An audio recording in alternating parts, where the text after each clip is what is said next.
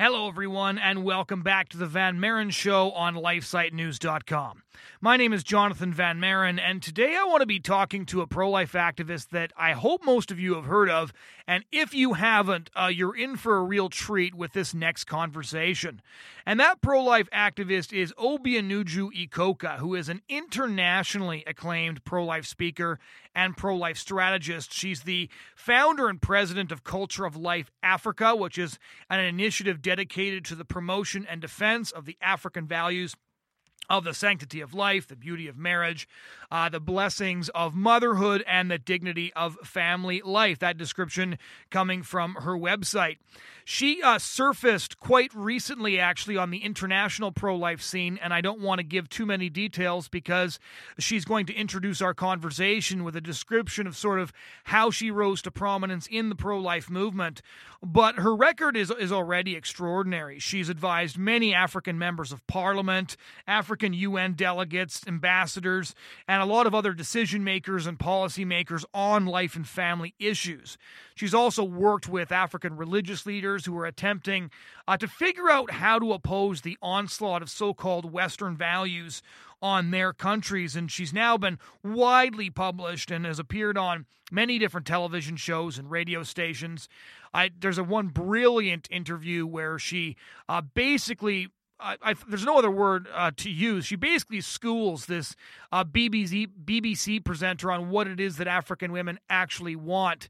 I don't think this BBC presenter was in any way prepared for Obianuju to completely destroy her position and just show her how unbelievably condescending she was in claiming to speak for what African women need. Obianuju has written one book, Target Africa, which I cannot recommend more highly, as well as a documentary, Strings Attached.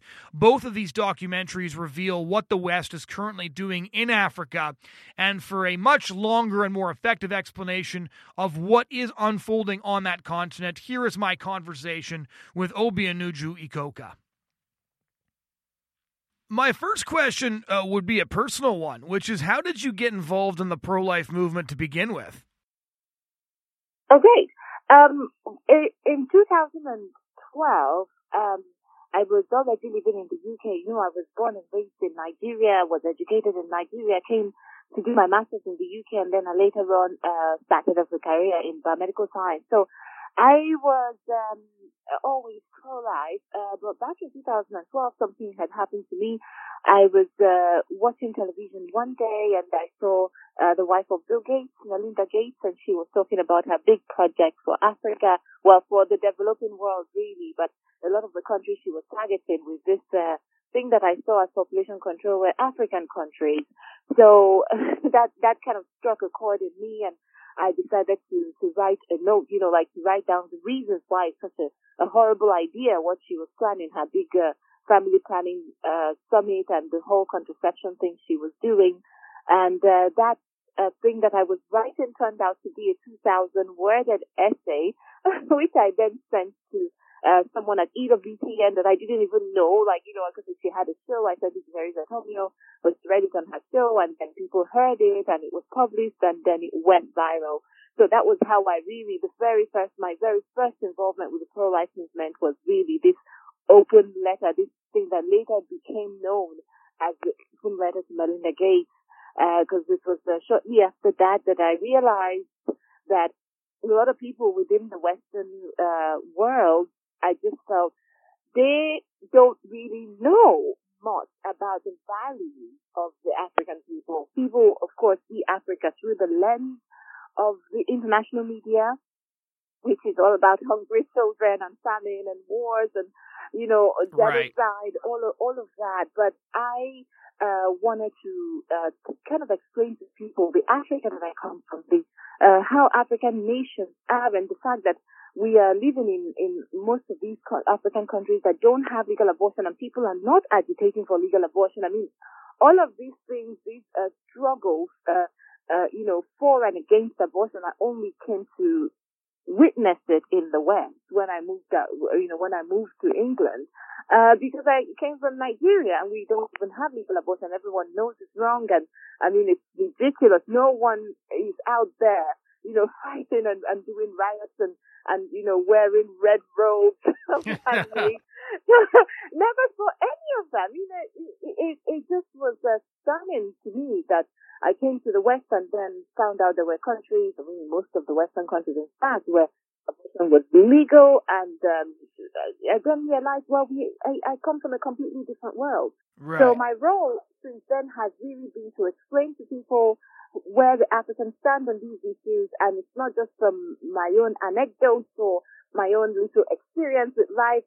At this point now, I've traveled to various African countries. I've spoken to so many people in various parts of society, the African society in the different countries.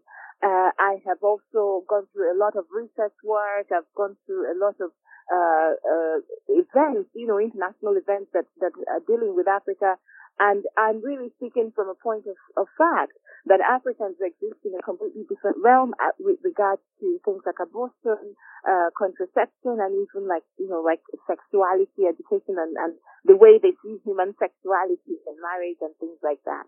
So I have been working on that since, and of course the whole point of neocolonialism came up the moment I started attending a lot of these UN events, and I saw the relationship between African countries and Western countries with regards to humanitarian aid, and I saw that within those relationships, those donor-recipient relationships, there was something sinister going on that Western countries, in many regards, and Western entities, in fact, it's not just countries, it's also like Western donors, like the gays.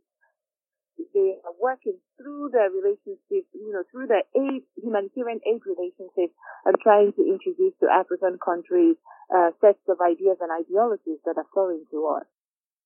So if your perspective is fundamentally rooted in your own family life and your own childhood and your own upbringing, what was that like? What was your childhood and family like growing up in Nigeria? I think it was pretty much normal. At least I thought it was pretty much normal until I came to the West. Right. I am, the baby number 6. I'm my parents' 6th child, so I come from a regular African family, highly educated. My father was a university professor. He in the area of accounting. My mom was a teacher, so I come from a very academic setting in Nigeria, right? So just pretty much normal. Went to very regular schools, what you will call here public schools. I didn't go to like mission schools or church schools or church related schools. I went to government schools, and yet within that education that I got was a lot of sort of religious studies, and there was no shying away, even as even within government schools, there was no shying away from prayer, from teaching children about the Bible, of teaching like real religious studies, like Christian religious studies. Mm-hmm. We were having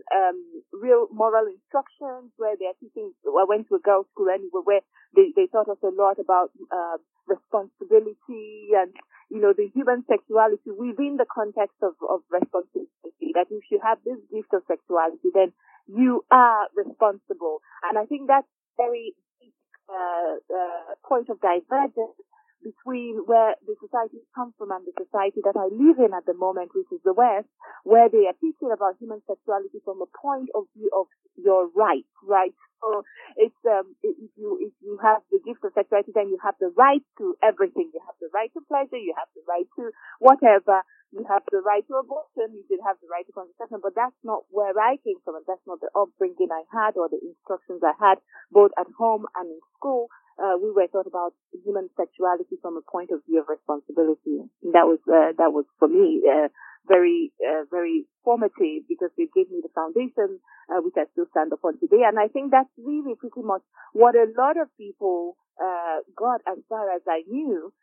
Yes, it's not like it's not like things that are not ideal don't happen. So, for example, it's not like people don't cheat in. Don't know of infidelities or people who are even having sex outside of marriage. Those things exist, but they are not the norm. They are not being elevated in society. People always know that marriage has a pride of place. Marriage is the ideal. Marriage should be the goal of young people who want to be together, right? So it's a completely different different society with different sets of values and at least different sets of ideals, even if everything is not ideal, but they still continue to elevate all that is good and beautiful within, within marriage and family life, and even as far as human sexuality is concerned. It's actually very interesting. My wife used to work for an organization in Tanzania. She worked there for several years, and so I went there with her, and I ended up just having a lot of conversations with a lot of her friends there and people that she knew, and of course they were really interested in what I do, which is work as a pro-life activist, but they didn't understand the job at all. And when I told them that there's no laws on abortion in Canada, I remember just the disgusted look on one man's face. And he said every once in a while, somebody finds, a baby in a dumpster in Arusha. But he said here at least we know that that's evil. Yes. And one of the other things that they could never understand was this idea that women in the West would need to have an abortion due to economic circumstances. When he lived in a house that most poor people in the West would never consider living in, and he was proudly telling me about his third child that was on the way. So the mindset is so fundamentally different, and that's one of the things that I want to get into with you. I know you were one of the people who responded immediately to French President Emmanuel Macron's comment that a well-educated woman wouldn't choose to have a big family. That offended me as well. My mom comes from a family of 9, and my dad comes from a family of 11. And big families are wonderful and they're beautiful, and nobody who hasn't been part of one can truly understand that. But I think that's part of what's going on here. Is when I went to university, I met a lot of people who had like 1 or 2 cousins, and they couldn't fathom the fact that I had hundreds of them. And it does seem to me, in discussions surrounding the pro-life issue, there are a lot of people who, 1, genuinely believe a big family isn't possible, and 2, genuinely cannot fathom the idea that a woman would want a large family.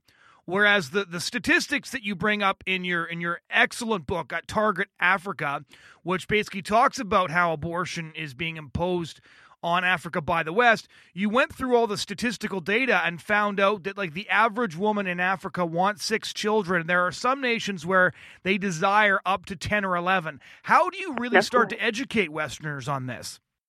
The thing is that the Westerners are working really hard to re-educate us on this. So there is now a real struggle, because even among Africans who the younger Africans, I would say, those of my generation and the generation coming after us, who are very much educated, but not just educated, because I don't think we're even all that more educated than our parents, but they are more westernized, that's for sure, because of course we have the internet, we have cable television before that. So those of us who are becoming very westernized are now choosing to have fewer children, because that's all they know, and that's what they see as ideal. But the regular African who has not been so bombarded by the Western message takes the large family as just normal. So as I told you, I was born as the 6th child in this family of highly educated people. By the way, my parents quite educated, and also not just that, we were always within the the academic setting. We lived in a community where everybody did the similar job to my dad. So these were all professors. Our neighbors were professors and their families too, and everyone had large families. The smaller families were like 5 kids. Okay, right, right.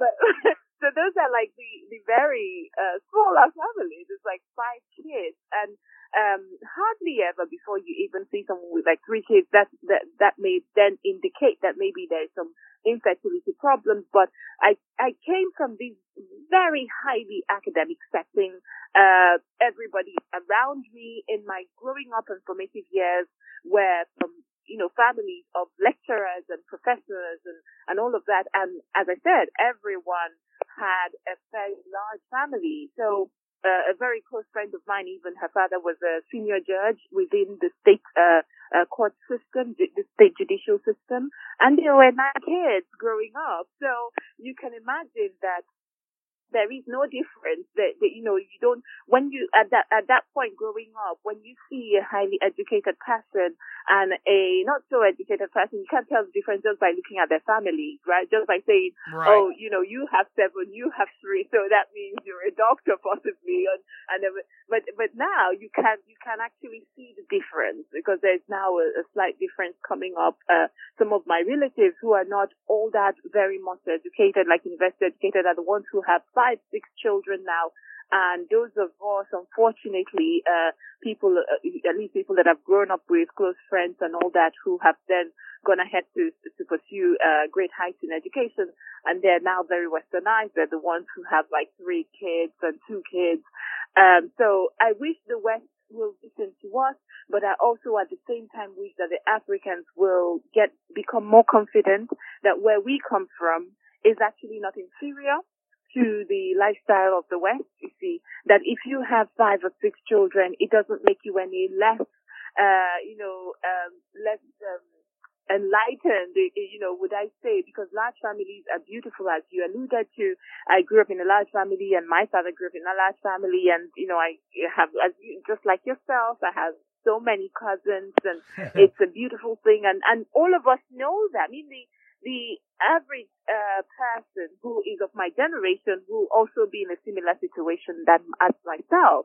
So we will have many cousins. We're constantly attending weddings. We're constantly attending baptisms, Yep. and all of that. So it's always a beautiful thing. But then we turn around and we watch this very shiny HD show on Netflix, and then we forget where we come from, and we forget that what we have is actually much possibly more beautiful than the family of 2 that we see as ideal in Western shows and what we hear from the West. So it's a two-way thing, and I'm hoping that our message will become stronger, even as we manage to deem a bit some of the toxic messages coming from the West that is telling us that large families are no good. It's interesting because when I was in South Africa a couple of years ago, I remember the thing that struck me was there was abortion advertisements everywhere. I mean, there was abortion advertisements on stickers with the phone number of the local abortionist stuck on the back of traffic signs.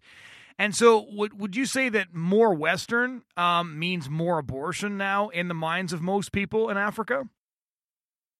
Yeah, so I don't think that people in Africa actually understand how big the whole abortion thing is in the West. Right. Because we are in a different world until we come out. So even myself, before I came out of Nigeria, I mean, I was 26 years old before I left my country, before I migrated to England. But even at 26, I felt that I had been as westernized as possible. So I was watching cable news. I was, even while living in Nigeria, I was watching, Hollywood. It doesn't come through that abortion is that important. It didn't, at least at the time. I didn't know abortion was even legal. I always knew what abortion was. And a lot of people know what abortion is in all these African countries, but we don't understand how important it is to the average Western feminist that abortion should be legal for her, and the entire establishment around her, by the way. So that's the media and the people in government and the whole Hollywood. I didn't know any of that because nobody is proud of abortion. It's an unfortunate thing. No one is proud of it. So when you go to like most African countries, they don't realize abortion is all that important to anyone in any other part of the world. Right. But South Africa is completely different. South Africa is this, obviously this country that is in a very specific category of its own, because obviously it had apartheid up until the 90s. So they are so much more a Western influenced country than any other African country. It's So it's completely different. And because of how Africa is, it's not all that easy actually to travel from like Nigeria to South Africa. It's not. People in Nigeria don't know what's happening in South Africa. I too was very surprised when I went to Durban, and I saw all these signposts on the streets about pain-free abortion and get your abortion, wash the womb. There were all these ridiculous stickers and posters that were all over the place.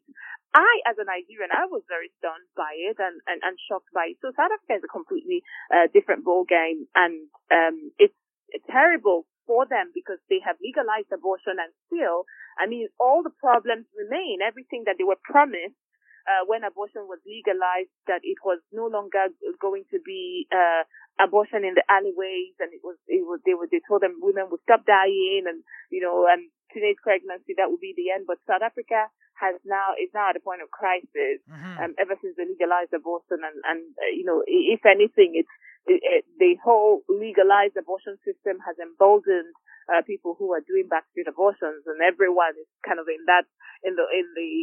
everybody's on the highway together, and they're all doing abortion, and they think it's all the same. So it's a very unfortunate thing. So yes, for the West, it's more abortion. Abortion is really important now. We know that people are crazy about it. It's almost a sacred thing, if I can put it this way, to the feminist movement, the new feminist movement of second and third wave genre. So it's but most Africans are still let's say very much unaware of it, of this whole thing. When I started doing pro-life work, my mom, it took her some time really to understand what I do, because she just couldn't imagine that abortion was legal. I told her for a long time, for a couple of years, and she just kept thinking, no, you're exaggerating. Nobody thinks abortion is a good thing. No one can do abortion in a hospital. There can't be anything called abortion clinic. And each time I'm doing something and I'm trying to explain to her, it's always, it's like educating a child who is so innocent. So I think a lot of Africans in different countries are still at that point where they're at that point of innocence where they don't know about abortion clinics and legalized abortion and abortion, which is protected by politicians and things like that. Yeah, I had a similar conversation with my grandmother when I was kind of explaining really what abortion was. I said it's when somebody who doesn't want their baby gets a doctor to remove it, and her only confused question was, well, who doesn't want their baby? It just... Oh, goodness, yeah. That didn't really register, right? Yeah. So one of the things I want to get into is both your book and the documentary, which make very similar points. The book is Target Africa. The documentary is No Strings Attached. I reviewed both of them for LifeSite News. So let's... Strings attached. Yes, strings attached. And so let's start with Target Africa. What's the basic thesis of Target Africa? Because essentially you accuse at least the progressive side of the West, the segment of the West, and of course we in the West are having our own internal civil war over who is going to win the battle over the future of what the West will look like. But you basically make the case that physical colonization has been replaced by ideological colonization. Can you kind of flesh that out for us? Yeah, of course. So the geopolitical colonization happened from about 1886, 87, right at the end of the 19th century, when Western countries gathered together in Germany, in Berlin specifically, and they partitioned Africa, and they came in, they took over the countries, they shared the countries among themselves. So people pretty much get the idea of this, and this lasted all the way to about the early 1960s, when African nations began to gain their independence. And let me put it in a Western context. It all came to an end by the end of the Second World War. At least by the end of the Second World War, the West started to shift and refocus, and I think that's when a lot of the countries came to this agreement to let go of the quote-unquote colonies in other places like Africa. So that all came to an end, and we all celebrated. We all gained our independence, and people know about it. People talk about it, but we don't dwell much on it because it's all in the past. Now, if you go to African countries, you will still be able to guess who was colonized by who because the influence was so strong. So, for example, a country like Nigeria, a country like Ghana, a country like Sierra Leone, these were countries that had the British colonizing them. So we speak English, so it's very easy to know, who was where. Because if you step into a country like Zimbabwe, if they're speaking English, okay, the English were here. Right. But then you go to a country like Togo, you go to a country like Cameroon, you go to a country like Mali, they speak French and nothing else. French and their tribal language, let me say. So Africa is now strongly divided, not by our choice, but really based on what happened to us in the past. So yes, the very strong influence of the past is still there, and the consequences are still there, that we are different nations speaking different languages, but even if we're neighboring, we cannot talk to one another. So that's the past, though. So what is now happening is another strong influence is coming in, but in my own thoughts and in my own analysis, I think it's even much more dangerous than what happened to us in the past, because at least in the past, it was declared that we were colonies. It was declared that we were being colonized. We knew it. We knew we weren't completely free. We knew we were being annexed. We knew what the expectations were. People struggled against it. So if you know that you have people who have plans for you and they are talking about you and they're making plans for you, they are leading and ruling you and determining what will happen to your nation, then at least right? But now it's much more insidious, because we don't know what is said about us, except if you go to like UN events, then you find out, oh my goodness, these people are having entire events on the theme of Africa. What will happen on Africa based on comprehensive sexuality education, reproductive rights, LGBT rights. They are talking about us like we are not even there, and the Africans who are there are only tolerated if they adopt the language of the masters. Those that I call colonial masters. They are people with completely different ideologies on these various issues that have now become highly contested, as you say, even in the West, because there is no real consensus. People are culture. But the problem is that those people who are on the progressive, quote unquote, progressive side, so those who want more sexual freedom, reproductive, what they're calling reproductive rights, abortion, LGBT things. So those who are on that side are the ones who are so powerful and influential that they're also the ones who are leading an international forum. So the conservative Americans are just dealing with America. But the progressive Americans are fighting on two fronts. They come in and they fight you in your parliament, in your House of Congress. They're fighting for more abortion rights in America, but if you come to Ghana, you still find them there doing the same work. They have so much money, and they are fighting for influence, and they are fighting African laws on things like abortion, on, human sexuality, on all of those issues. And the influence is so strong. And you know how I explained what the language of the masters did to us? Mm-hmm. And it's still up to today. It's still an issue. I think those who are leading in this ideological warfare, I would say, their effect and influence is going to affect us even much more than the language, because for many, many years to come, if we accept what they're giving us, it will devastate us and have us completely broken for decades and decades to come. So it's kind of interesting. I remember one quote in your book, Target Africa, where one of the African ambassadors, after another vote where Western countries were trying to push their sexual agenda, walked out of the vote saying it's just all about sex for these people. Yeah. So when you're talking about like strings attached, when you're talking about essentially how these NGOs, these multinational corporations, International Planned Parenthood, Marie Stopes, the international abortion pushers, How do they end up implementing their agenda in African countries, and how successful have they been at doing that? Okay, so how they do it, they normally come through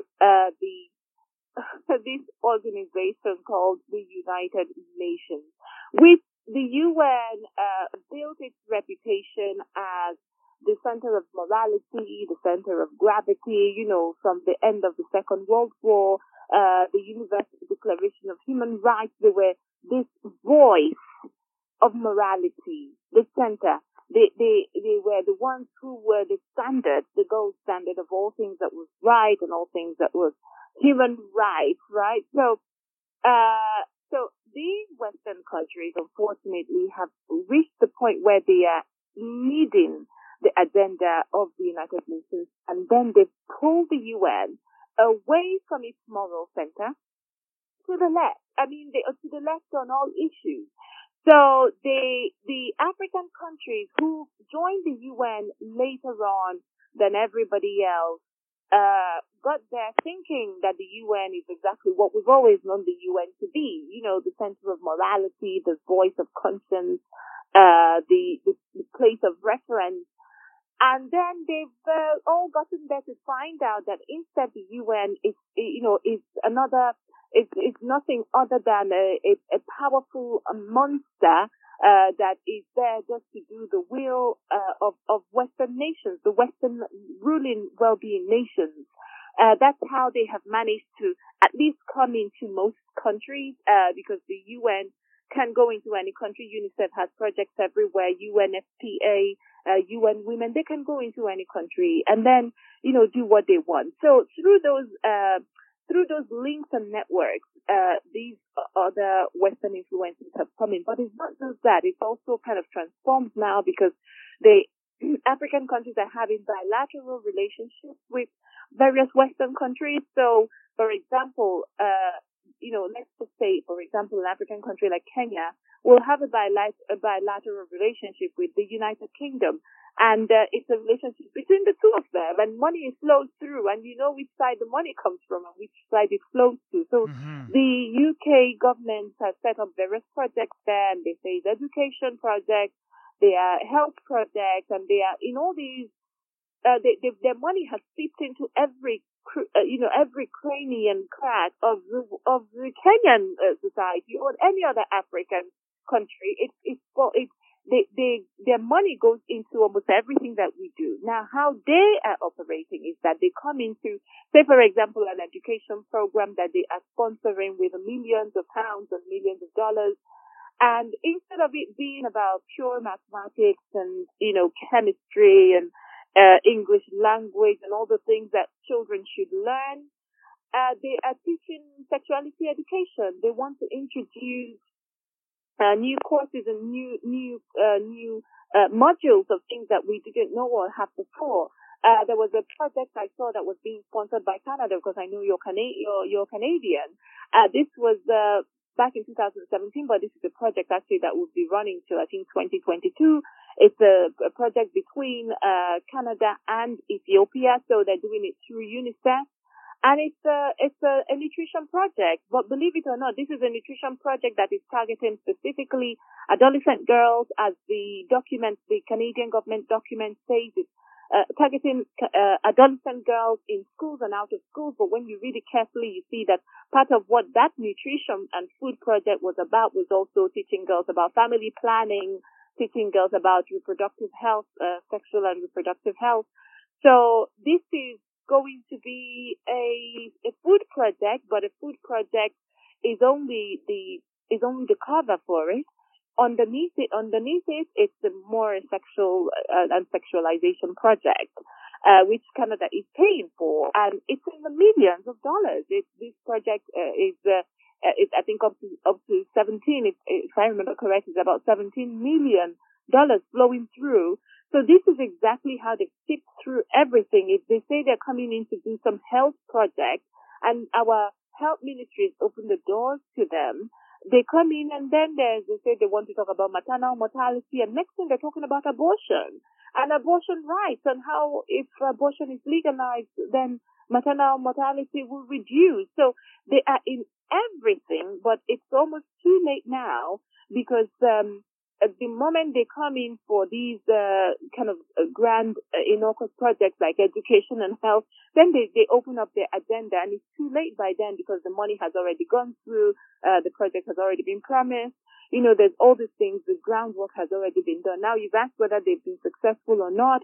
There is some success that we are seeing. At least the success that they have had is at the point of influence that any of these donors can walk into an African government official's office. So members of our cabinet, our health ministers, education ministers, how is it that somebody can just pick up their phone from London and be able to get them directly? Even we as Nigerians cannot get access to some of those leaders. So our donors have gotten success to the point where they do have more exposure to our leaders and more face time, if I can put it that way. They have more face time with our leaders, and they have more access to our important institutions in our various countries. But at the point of grassroots and society, I would say it here and now that I think that they have failed at every juncture and every point. They have tried to get abortion legalized in most of the African countries now. We've seen failure after failure after failure. The last success they had, if I can call it that, was in 2014 when Mozambique legalized abortion. And since then, no other African country has agreed to legalize abortion. It has failed either in parliament or it has failed it to be law when the bill has passed. And it has failed to even make it to some parliament. So they failed at various points. And whenever people are polled in any of the African countries, you still find that majority of our people are still quite traditional and conservative on these various issues. Wasn't there one instance in which an abortion law was passed and then the government was actually forced to retract that legalization? Yes. Yeah. So there are actually a number of things that happened. There was one that happened in my own country and my own state where the bill was passed in secret and the law was signed. Now that was successfully done in secret because it was passed under the guise of an anti-violence bill. So it was something like anti-violence against women. So it was this whole big document about how, if you beat up a woman, these are the consequences. And so it was meant to be a good thing. It was meant to be a bill that was to protect women, but hidden somewhere in a small paragraph there where they talked about, woman's sexuality. Then they fit in a nice abortion segment there. It wasn't nice at all, but this was a segment that was essentially going to legalize abortion, and this entire bill then passed. And then it was exposed a few years later. And once it got exposed and we got a copy of the bill, a huge campaign was done for about a week and the whole thing was retracted. That was great, and that was a huge show of our pro-life stance. There was another one that happened in Sierra Leone where an abortion bill was brought in as a private member's bill. So it was brought in by this female MP in parliament. At first she couldn't get it passed, but then there was a lot of, background work that was done and behind the scenes work that was done. And they rallied all the MPs together, whatever it is that they gave them, however they managed to convince them. But in December of 2015, they managed to pass an abortion bill, a quote-unquote safe abortion bill in Sierra Leone. What then happened shortly after was again another show of the pro-life power of the African people, because the religious leaders together jointly, this was Christians and Muslim leaders, walked into the president's office, and they told him that he shouldn't sign the bill into law. So they made a whole case about it, how the people in the towns and villages didn't want anything to do with an abortion bill. So the president then held back, and of course that expired. So that was back in 2015, 2016, and I did go to Sierra Leone at the time, and it was quite a quite an interesting thing to go through the various parts of the country, speaking to people in town hall meetings, and to see how much the people were against abortion, really. So, so every time that these people try, they fail.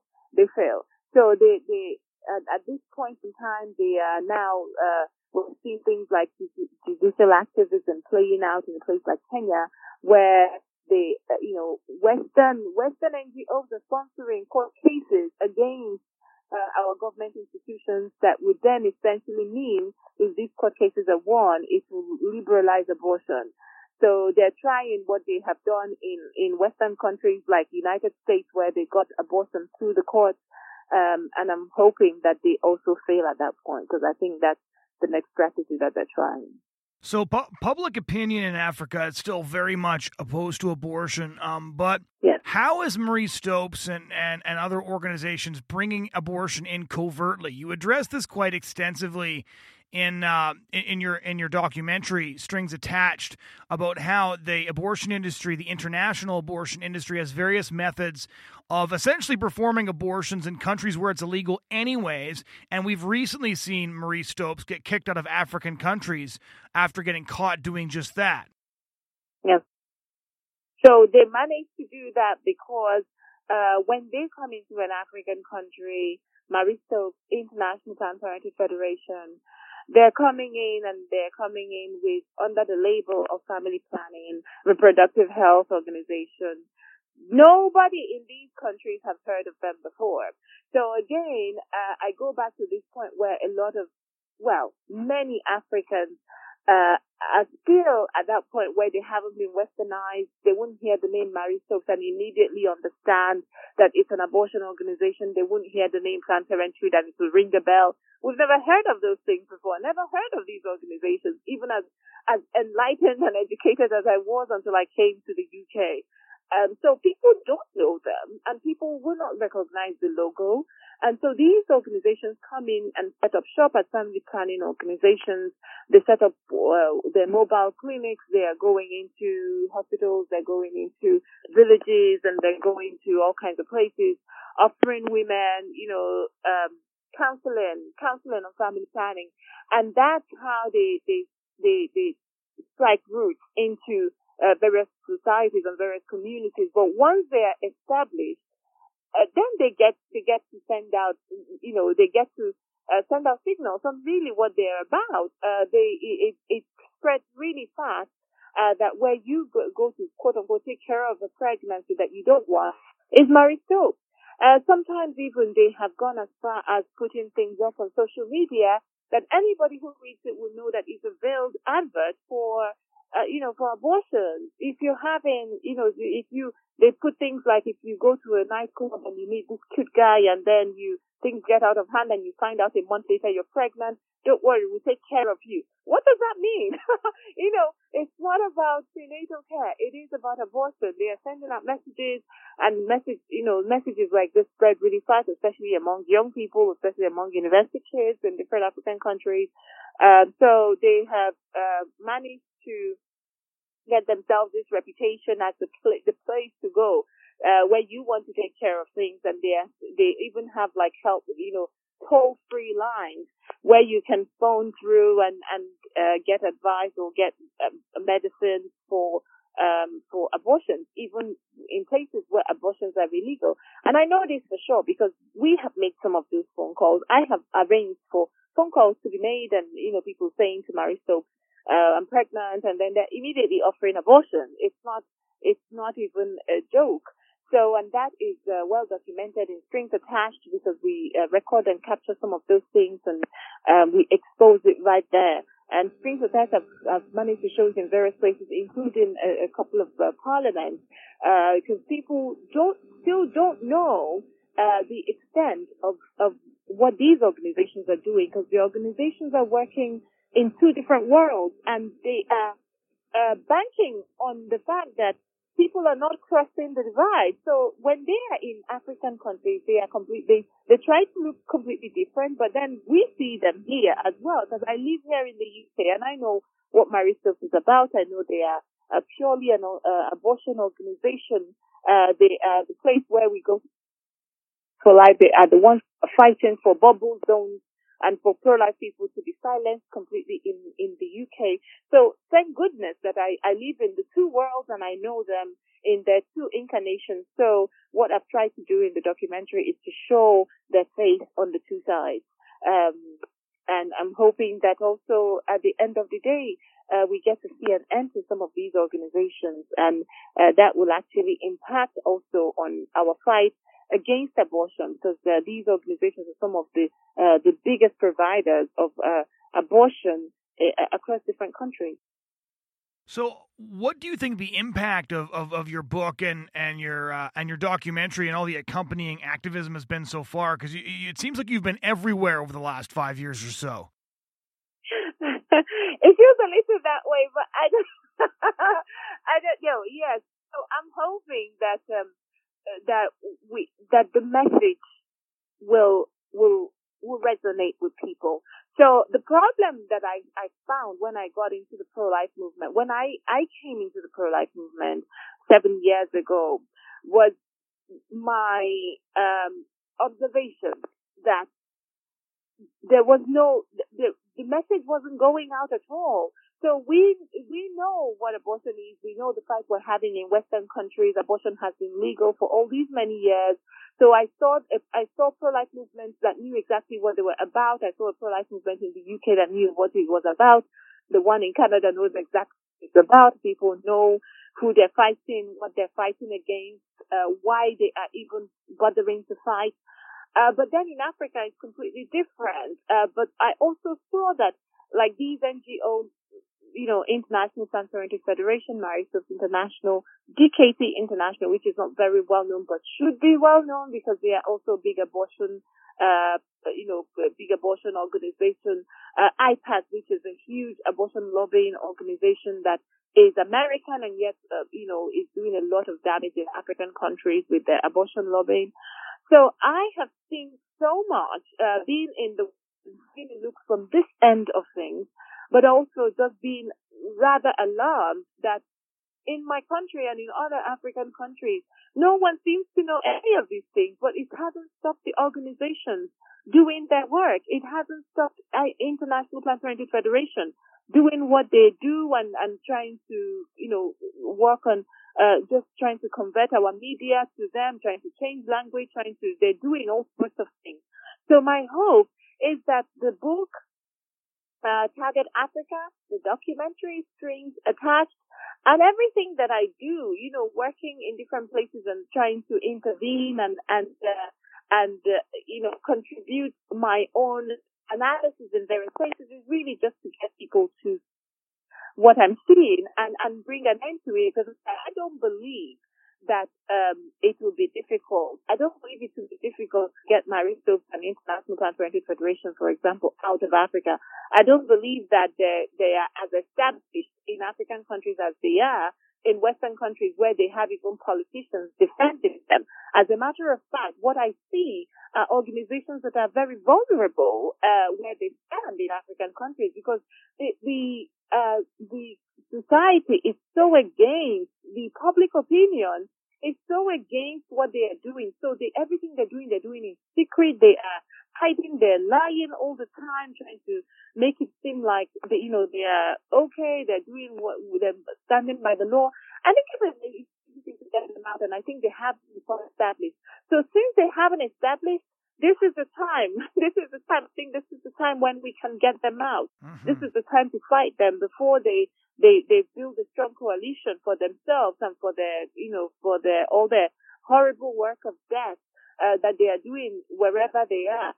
I just want the message to go out, and I want more people to act. To act in a timely manner before we get to that point of legalization of abortion, because at that point then it becomes a really fierce fight, as we are seeing happening in various Western countries. So what is the impact of the American abortion debate, for example, with all these new heartbeat bills passing? What impact has that had on the abortion debate in Africa? Oh, well, a lot. Actually, it is actually, in so many ways, it's very, very important what is happening now in America particularly. Of course, for what? I had mentioned earlier to you one thing that we are very exposed to, educated people, is cable television and international news and CNN and BBC. We are watching all these things all the time. Before I left Nigeria, we never really heard more about abortion. That's how I didn't know that abortion was so much accepted in Western countries. Now, what is happening now is putting the media beyond their comfort zone, because the media is now venturing into a point beyond the point of news to the point of activism. A lot of people on the CNN networks and BBC, they are now coming out plainly and speaking openly in support of abortion. And I think that in this way, people in African countries get to hear these things. They get to see this is what CNN is about. This is what BBC is about. This is what the West, this is what at least some people in the West are about. This is the kind of culture of death that they are protecting. Right. So what is happening has put them at that point where they have now chosen to be activists. That's one way. But secondly, it also sets an example for African leaders to know that in Western countries, there is a fight going on, that once you legalize abortion, then you have to get to this point of fierce fight. And who wants to do that? Because people who are lobbying for abortions in Africa, they are doing it so lightly. They are trying to give us the abortion light. They're telling us things like, let's just have it in cases of rape. Let's just have it, just leave and let leave. But I need people in Africa to see, and they are now beginning to see it at least a little bit more with what's happening in America. I need them to see that legalized abortion turns politicians to be crazy people. It makes them crazy. It makes them, it can bring out the worst in them, because people that ordinarily you would have thought are nice people, you then all of a sudden hear them talking about abortion, and then you see the depths of darkness within their ideology, at least. So I'll give you an example. When I was growing up, I knew about the Clintons. We watched them from a distance while I was in Africa when President Bill Clinton was the president. And I didn't know that these people were for abortion. I didn't even, we all thought at the time that these were all like moderate people. A lot of Africans admire President Obama. But the one thing that can open people's eyes is when you then hear them talking about abortion, when you see them even being so adamant in not protecting babies who are born during abortions. You hear of these things where you see people actually voting against medical care for abortion survivors. So we are seeing all the extremes, the whole abortion extremes and abortion extremism, which is happening now and which is cropping up. And I think it's all due to what is happening. We are seeing Hollywood out in their horrible dark colors. They're all coming out. They're contributing to the cause of abortion. We are seeing people boycotting states and legislators who are trying to defend the life of the unborn. So this is a whole new era, and I think that what is happening in the tightening of these laws, and trying to take America back to where it was before, which is really the point where America believed that every life was sacred and every life was to be protected. So we are seeing what's happening in the fight, and it's resonating, and it's also, I think, it's a very strong foundation for the global pro-life movement, because we are getting a lot of inspiration from it. Final question, what do you wish everybody in the West knew about what is going on in Africa with regards to abortion? That they are part of it, that I want everybody in the West to know that as long as they are paying taxes, they might actually be involved in exporting things like abortion to African countries. Everybody. So if you are in America, United States Agency for International Development, for many years during the Obama administration, was very much involved in sponsoring abortion organizations. At the time, the Mexico State policy was removed by President Obama. So you were part of it. They were using your tax dollars to fund all that. They still are using tax dollars to fund all kinds of things in African countries. If you are British and you, of course, are paying taxes, the Department for International Development is the government office, which is so much involved in the exploitation of abortion. So you are also part of it. If you are Canadian, very much so since the Trudeau administration, the government has been involved in these kinds of projects that I told you about. You know, they say they want to give emphasis to feminism, but what they actually mean when you read the fine print is that they are going to be giving African nations food projects, for example, for children that actually have underneath it condoms and contraception infused into it. The Canadian government now is giving money to abortion organizations as well. I want everybody to know is that they are one way or the other involved. That you're not African doesn't mean that you are exempt. In fact, very much this is very much your fight.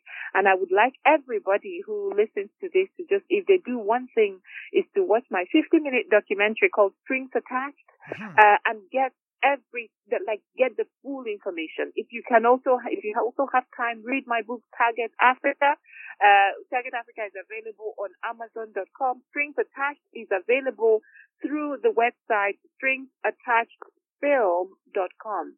Stringsattachedfilm.com. If you watch the documentary, I assure you it will be an hour that you would know you've invested really well in. So it's what your is in this, and what your role could also be in ending the crisis. Anywhere else that our listeners can find your work? Yes, cultureoflifeafrica.com, and you can also find me on Twitter every day, every hour of the day at Obianuju, at OBIANUJU. I'm actually quite active on Twitter, and I love it when people just tweet at me because I pick up a lot of those as well. If you want to tell me something or ask me something, you can just try that on Twitter, and you might just be able to reach me directly. Thank you so much for taking the time to explain all this. Thank you, Jonathan, for having me on. This has been amazing. Ladies and gentlemen, that was my conversation with Obianuju Ikoka, African pro-life leader, author, documentary filmmaker, and also podcaster. I hope you enjoyed listening to her story, and I hope you're inspired by her work. One of the things that I love doing on this podcast is talking to pro-life and pro-family leaders from right around the world, learning their stories, learning about their work, and giving you an idea of what's going on out there on the front lines of the culture wars. Thank you so much for tuning into this podcast this week. If you want to listen to past episodes, head over to lifesitenews.com, and I really hope you'll join us again for another conversation next week. Bye for now.